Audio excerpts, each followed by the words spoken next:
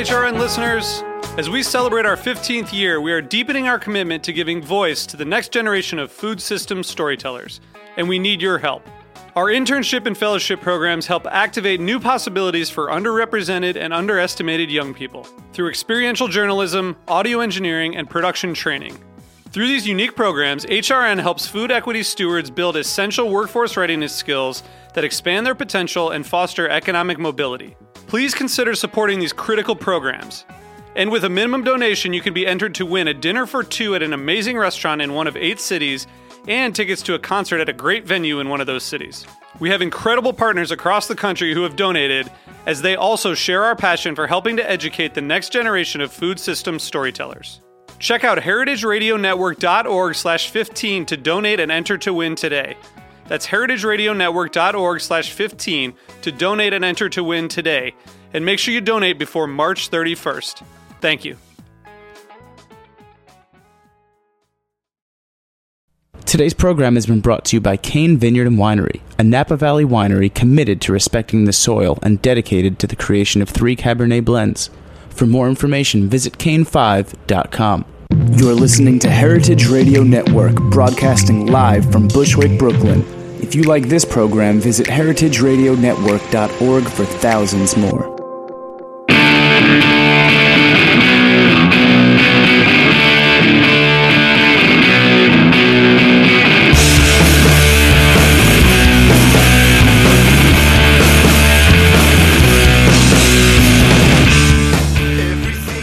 Good afternoon and welcome.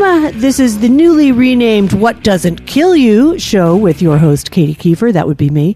And my apologies for being a little bit late. My guest on the phone today is Paul Shapiro, the Vice President for Farm Animal Protection for the Humane Society of the United States. Mr. Shapiro's work has helped enact farm animal protection laws in California, Arizona, Michigan, Maine, Colorado, Oregon, and Ohio. He's also worked with dozens of companies, including some of the world's top retailers, to improve animal welfare in their supply chains. Thanks so much for joining me. I'm sorry to keep you waiting, Paul. How are you? Katie, it's great to be with you. Thanks for having me on. Oh, my God. It's a total pleasure.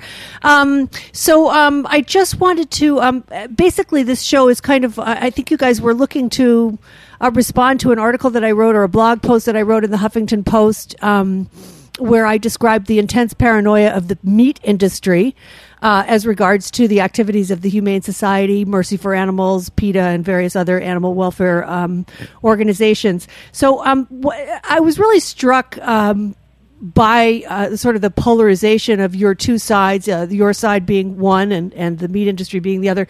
When I talked to Emily Meredith on this program, who is the communications director for the Animal Agricultural Alliance, and she really got me thinking, because I don't think she actually used the word terrorist, but as I was going back to do some research to write the article, I saw the literature that is published by the livestock ag sector, of which I am an avid consumer. I have to tell you, I read meatingplace.com, Drovers Cattle Network, meat and poultry news. I mean, I'm really a kind of a geek on this stuff.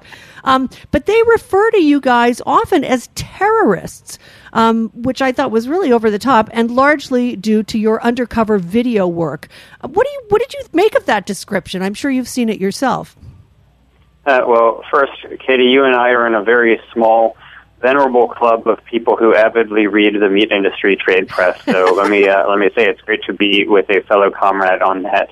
But, I mean, look, obviously it's insulting to the victims of actual terrorism to call people who merely videotape other people abusing animals terrorists. That's an absurd characterization, and one that shows the real poverty of their argument, rather than defending the indefensible practices of industrial animal agribusiness. They just want to shoot the messenger with those type of ad hominem, unjustifiable attacks. Yeah, I have to say I concur with you there, but it kind of shows you what a corner they have painted themselves into by having to use words like that in regards to undercover videos. And that that brings me to my next point, and what we're going to talk a lot about is what we call ag gag, what they call the new farm protection bills, many of which are being introduced or passed as we speak in many new states. What do you think the industry can do that would assure consumers that animal welfare is being respected once these laws are enacted and organizations like yours can no longer take the risk of doing undercover work in animal ag operations? I think it's important to point out what some of the industry's standard practices are right now, because it's not just a matter of a few rotten eggs or a few bad apples. We really are talking about standard, routine meat industry practices that are just rotten. They're just completely indefensible. Like what? So, well, for example, the pork industry, as a matter of routine course, locks breeding pigs, these 500-pound social, intelligent creatures, inside of 2-foot-wide cages. They can't even turn around for essentially their entire lives. These animals are locked in a state of virtual immobilization, lined up like parked cars, and then left there to languish, really for virtually years on end. And when that is your standard practice, it takes a lot more than just words to assure the public that you're treating your animals well. It takes action. It takes actually changing your practices so that the animals who you're using are suffering less. And so there's really nothing that the meat industry can do with words in order to assure people that it's treating animals well. What we need are reforms. And instead of implementing the type of animal welfare reforms that would be supported by so much of our society, the meat industry's response to this need is just to try to prevent people from finding out about the abuses that are taking place by passing these laws that would make it a crime merely to take a photograph of what's happening on a farm. When they call them farm protection bills, what they mean are bills that suppress whistleblowers on these facilities, whether they be animal cruelty whistleblowers, food safety whistleblowers, or more.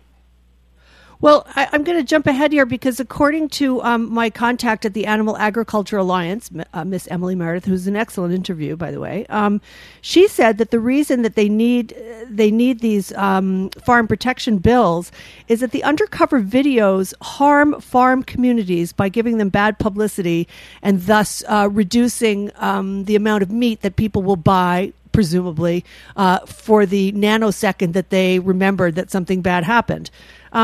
Do you think that that is a legitimate concern, that farm communities are harmed by these videos?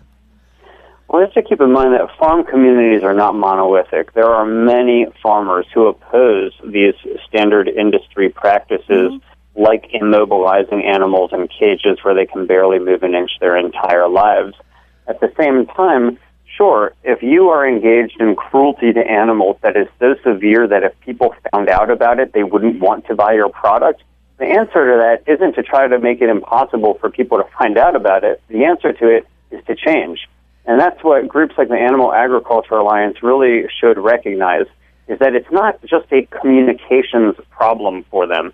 This is a problem where normal practices have become cruel and inhumane as a matter of standard course. Again, not just a few rotten eggs, but routine practices within the meat, egg, and dairy industries.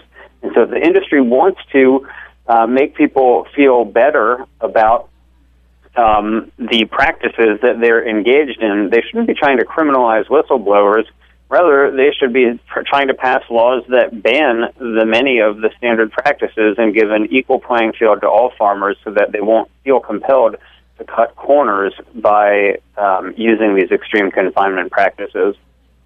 Do you find, I mean, the pigs are an extreme example of that. I think, what do you think about the other livestock sectors, poultry and cattle? It seems like me, as an outsider, cattle has come a long way since, say, the 80s and 90s even, in terms of adopting better practices. Yeah, beef cattle are certainly treated better than most other farm animals, and they really always have been. It's not to suggest that there aren't animal welfare concerns within the beef industry. Certainly there are. However, when you compare it, let's say, to the egg industry, we've got hundreds of millions of laying hens in our country, nearly all of whom are confined in what are known as battery cages. Mm-hmm. These are small wire mesh cages that are so cramped that the birds can barely even move an inch. They're unable to spread their wings. Each bird has less space than a single sheet of paper on which to live for more than a year before she's slaughtered. It really is difficult to imagine a more miserable existence, and yet more than 9 out of 10 egg cartons that you find in supermarkets across the country come from birds who are locked in that type of state of extreme immobilization. So again, this is an industry-wide practice. More than 9 out of 10 eggs consumed in our country come from birds who were in cages where they were unable even to spread their wings.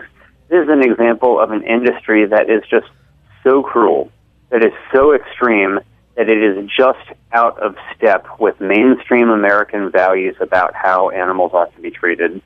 But do you think, I mean, the argument always comes back to economics here, and it always comes back to like, well, it costs more to raise animals outside, or, you know, we don't have the space for this. I mean, there are a million different reasons why animals are raised in confinement.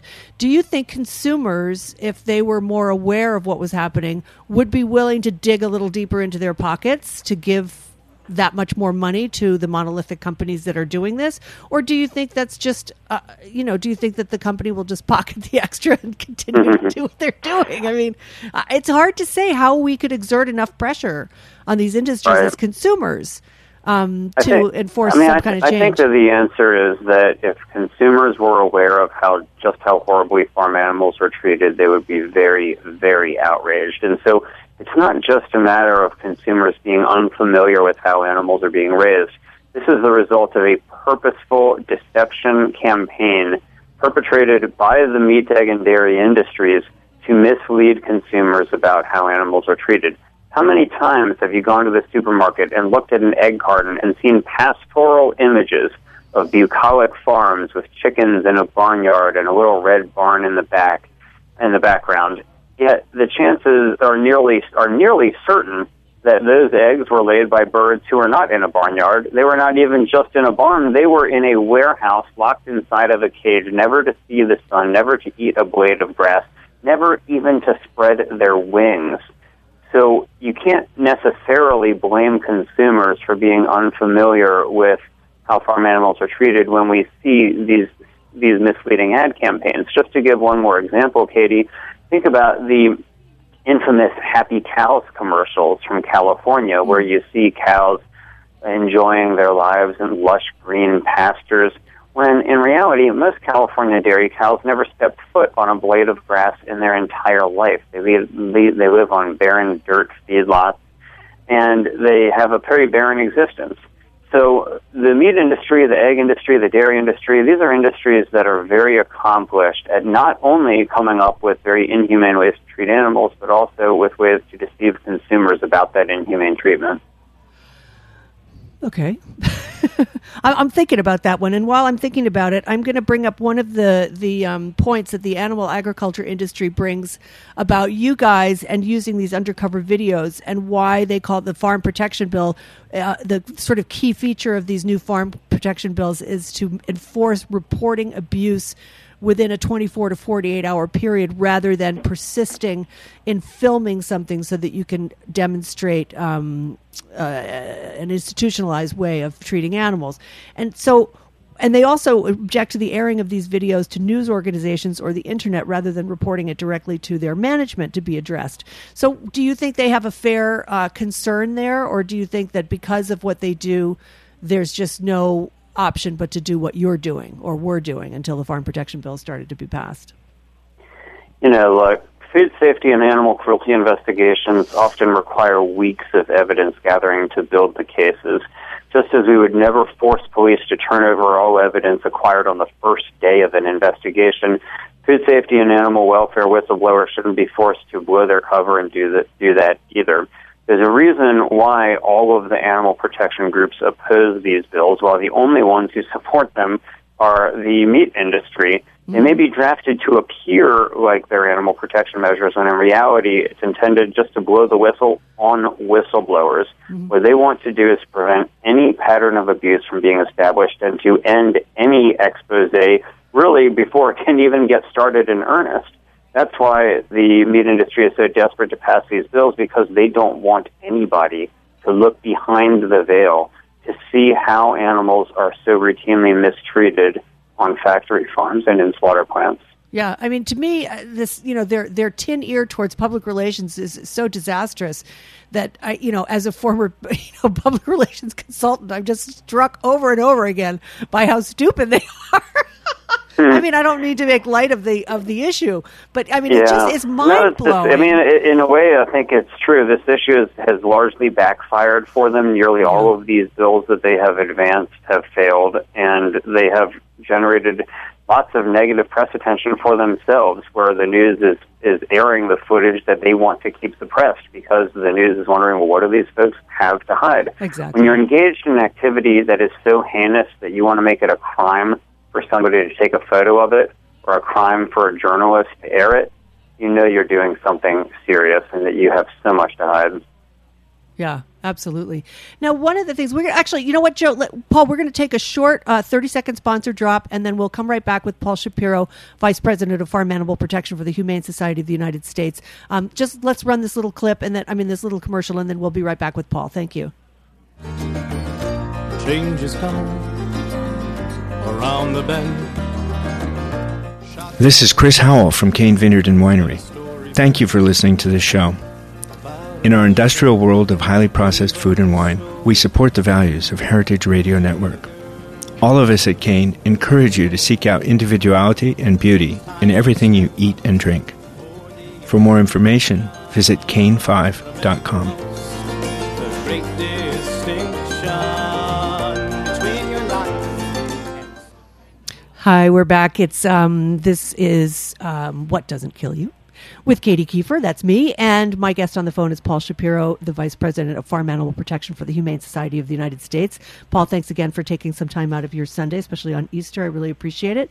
My pleasure. I have so many things to ask you about, but I think we're going to push ahead to something else, which, again, all of these questions are based on things that I either hear from people in the meat industry or I have read in their publications. And, it just shocks me so much that they have such a, kind of blinders on. I mean, it's remarkable. But anyway, I have also heard and read from various sources in the livestock industry that the goal of organizations such as yours is to eliminate the livestock industry. In other words, to make everyone go vegetarian. Is that true? Is that what you're trying to do? Well, I'll tell you, Katie, first and foremost, this is what we hear time and time again in response to bills that would, for example, require that farm animals merely be able to turn around and extend their limbs. So when you're arguing about a gestation crate bill and the opponents of the bill say, hey, if we pass this, the next step is to make everybody into a vegan, think about it. How does allowing a pig to turn around ensure that people will become vegan or make it? I mean, it's really, it's a real question I think is best posed to the proponents of that argument. However, let me address it directly. Sure. The Humane Society of the United States is a big tent organization. It's comprised of vegetarians and meat eaters alike. What we all agree on is that these standard factory farming practices, like immobilizing animals in cages where they can barely move an inch for their entire lives, are cruel, they're inhumane, and they need to be phased out. So wherever you are on that spectrum, whether you are a diehard vegetarian or a diehard carnivore, we should all be able to agree that farm animals ought not be subjected to these cruel and inhumane practices. And that is what the organization is really all about, having a big tent that welcomes everybody who wants to build a more humane society.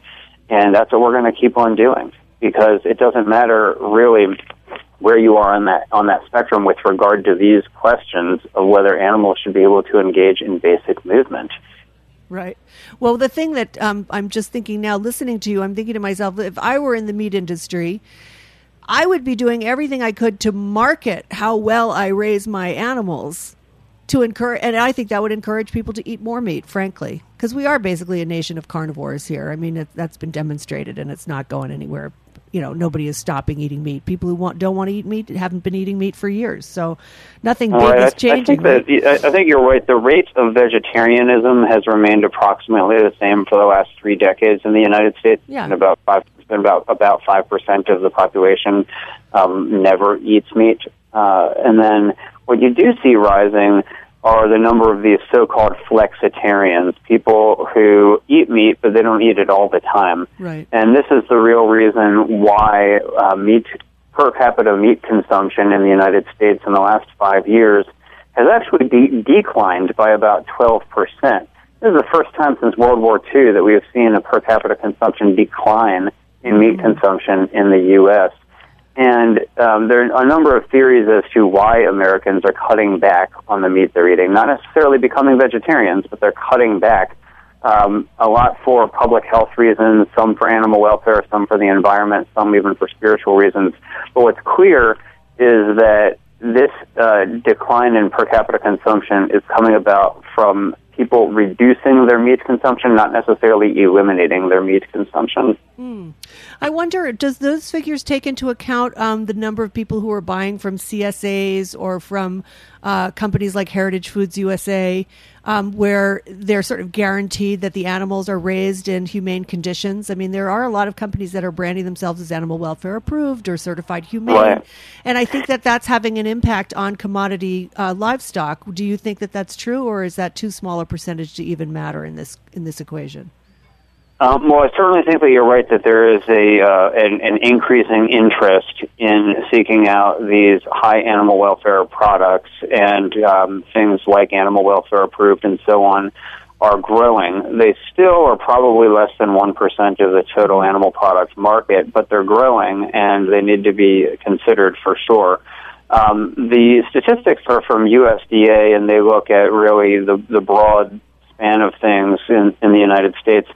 And so I do think that it may be the case that products that represent less than 1% of the market may not be factored in there. But one theory, and I've talked to people like Bill Nyman, who is the founder of Nyman Ranch, his argument is basically that people should eat less meat and that they should eat better meat. And so his argument essentially is that, yeah, people should seek out these high animal welfare products, and they're going to be more expensive, and that means that you may eat less meat overall, but it'll be better for you, better for animals, and better for the environment. And so when a cattle rancher like Bill Nyman is making that argument, I think you know that it's got legs. Yeah, absolutely. Well, look at the empire that he built. I mean, the Nyman Ranch conglomerate is a very formidable aspect of the marketplace in terms of progressive practices. I want to move on for just a second, though, and talk a little bit about you, because you've mentioned gestation crates quite a bit. And one of the greatest successes that you've had looking at your website has had to do with having companies like Burger King and Bon Appetit Management and various other catering and institutional food companies pledge to eliminate pork that has been raised in gestation crates. But the window is so huge. I'm kind of wondering why it takes so long for them to phase out something like a gestation crate. Why is that such an enormous economic burden on them? You're right, Katie. It is a very long time frame, and it is for some of them. You mentioned Bon Appetit. Actually, their time frame is only until 2015, so there's about 2 more years before their policy takes full effect. But other ones, like McDonald's, have a longer time frame. Some of them go to 2017. Right, yeah. So, for example, Smithfield has a policy where they're going to get rid of gestation crates on their company-owned farms by 2017, so essentially 4 years from now. And the reason why they do that, now, I mean, keep in mind, we wish that these changes would happen today. They're not even today. We wish they would have happened yesterday. Right. But there is a lot of capital investment in these type of systems, and the companies that are phasing them out want to depreciate those investments that they've made.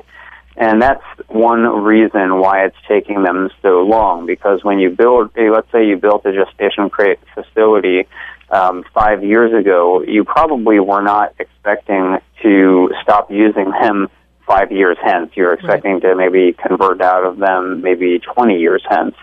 And so the reason why they're taking longer is to depreciate this so they can make it a more affordable transition for themselves.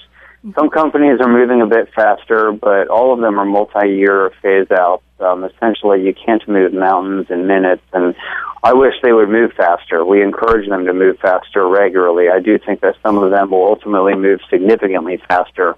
But in the end, it's going to take some time. Gestation crates didn't arrive as an industry norm overnight, and they're not going to phase out into the sunset overnight either. Yeah. Absolutely. That totally makes sense to me. I mean, I think, I think people tend to forget how large these companies are. And, with any big ship, it takes a while to turn it. And as long as they're moving in the right direction, I guess we can deal with that. What do you think about Temple Grandin? Is often somebody who proposes a third-party audited video, 24/7 video stream in packing plants as a very effective tool to discourage animal abuse and also to ensure food safety protocols are being followed. What do you think about that proposal? I think it can be a useful supplement to eyes on the ground as well. These video cameras are not going to be helpful in addressing the institutionalized abuses, such as practices like gestation crates or battery cages. Right. I mean, you have them either or you don't. However, in terms of sadistic abuse of animals, people beating animals, kicking them, dragging them, prodding them, and so on, I think the videos can be a helpful supplemental tool. They're not necessarily a panacea just because there are so many opportunities for abuse in this supply chain that even if you take one slaughter plant, I mean, there would probably need to be dozens of cameras for the different angles that could hit every place where a live animal is located. And so you want to make sure then that you have dozens of people watching all of the screens, and it can be very difficult. So in short, I think it's a useful supplement, but not necessarily a panacea, and certainly not a replacement for eyes on the ground from inspectors. Well, there's been a lot of talk. We're going to unfortunately wrap this up pretty soon. But one of the things I'm sure you've been on top of is the talk in the poultry industry of increasing the chain speed from 175 birds per minute, or from 145 birds per minute to 175 and upwards. Which, birds per minute. I mean, I'm just thinking I can't even blink that fast. So. Clearly, that's going to increase. I mean, I think one of the culprits in animal abuse issues, certainly on the ground level, on the level of actual processors, people working in plants, is this ever increasing chain speed. And what I mean by that, for people who aren't aware, is that the animals are slaughtered and then they go up on a rail actually, and it's literally a chain speed, and they have a certain number of animals that have to be killed every minute. I interviewed a wonderful author about a year ago named Timothy Pachurat, who you may or may not know of, who wrote a book called Every 12 Seconds. He was an undercover operator in a slaughter plant for 9 months and wrote a really interesting book about it. So if you haven't read it, you might want to. But he pointed out, and this is really true, is that it's really all about the chain speed, and that seems to encourage people to overlook instances of abuse because stopping the chain to get a worker out or off of the floor or whatever slows down production, and that therefore slows down the economics, and then they don't make as much money because they haven't slaughtered as many animals. So I think in a way, some of these practices have to go right back to that sort of bottom line of the company. And, how do you compensate them for losing the number of animals they would lose if they slowed down their chain speed? Sure. Well, on the specific issue of poultry slaughter, I think that the way to reform the system would be to ensure that no live conscious birds are being shackled at all. So as you indicated, Katie, the way that happens now is that live birds are dumped out of transport crates. Workers shackle them upside down. The birds are dragged through a vat of electrified water, which really renders them immobile but not necessarily unconscious. And they have their throats cut. And for the birds who miss the blade, the throat-cutting blade, the next step is basically to get dumped into a tank of scalding hot water that's designed to loosen feathers, and that's where they would drown. So it's a horrific process for these animals. And when you increase the speeds, then you increase the risk that you could have more animal welfare problems, certainly more worker welfare problems. Definitely. And so the way to reform this system isn't necessarily about the line speed, but rather about the way, what type of system the birds are slaughtered in. So, for example, there's a method known as controlled atmosphere killing, which is an alternative to the current method of so-called electric stunning. In controlled atmosphere killing, the birds, while in their transport crates, are put into a chamber where inert gases like argon or nitrogen are used essentially to render them to sleep. And argon and nitrogen and other inert gases are shown to be non-aversive to the birds. They just fall asleep.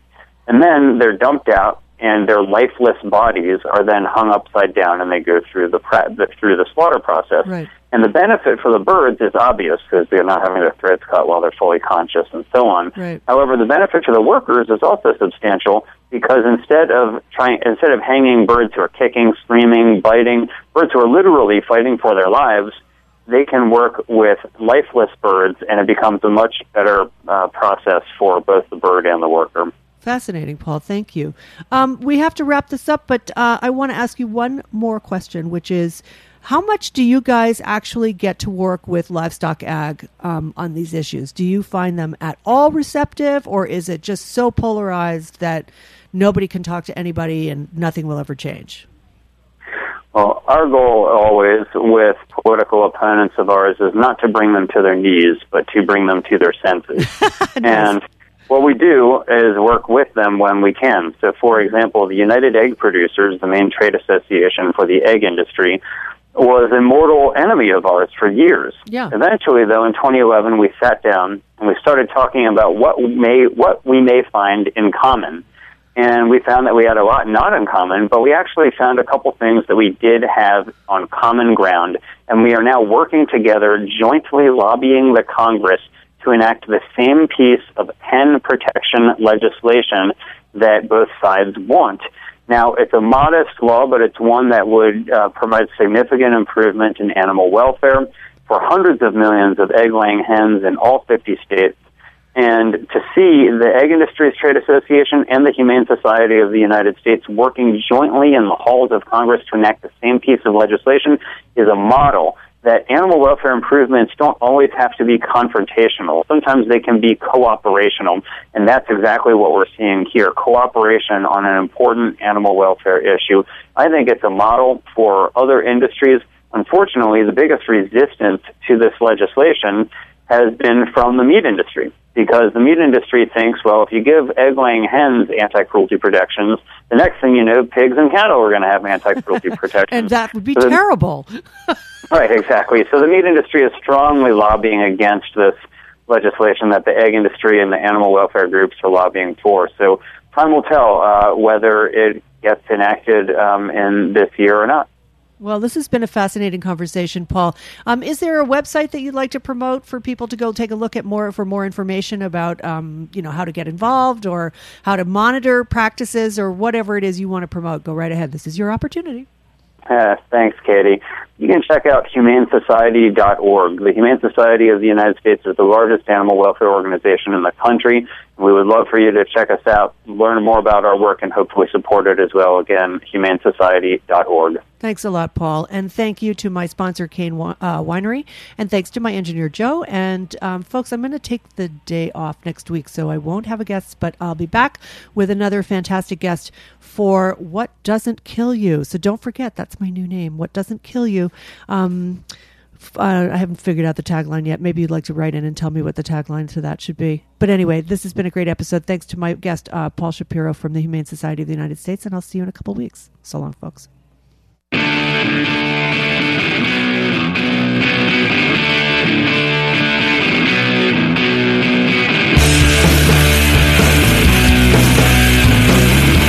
Thanks for listening to this program on heritageradionetwork.org.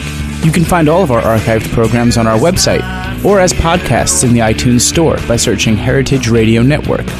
You can like us on Facebook and follow us on Twitter at @heritage_radio. You can email us questions at any time at info@heritageradionetwork.org. Heritage Radio Network is a nonprofit organization. To donate and become a member, visit our website today. Thanks for listening.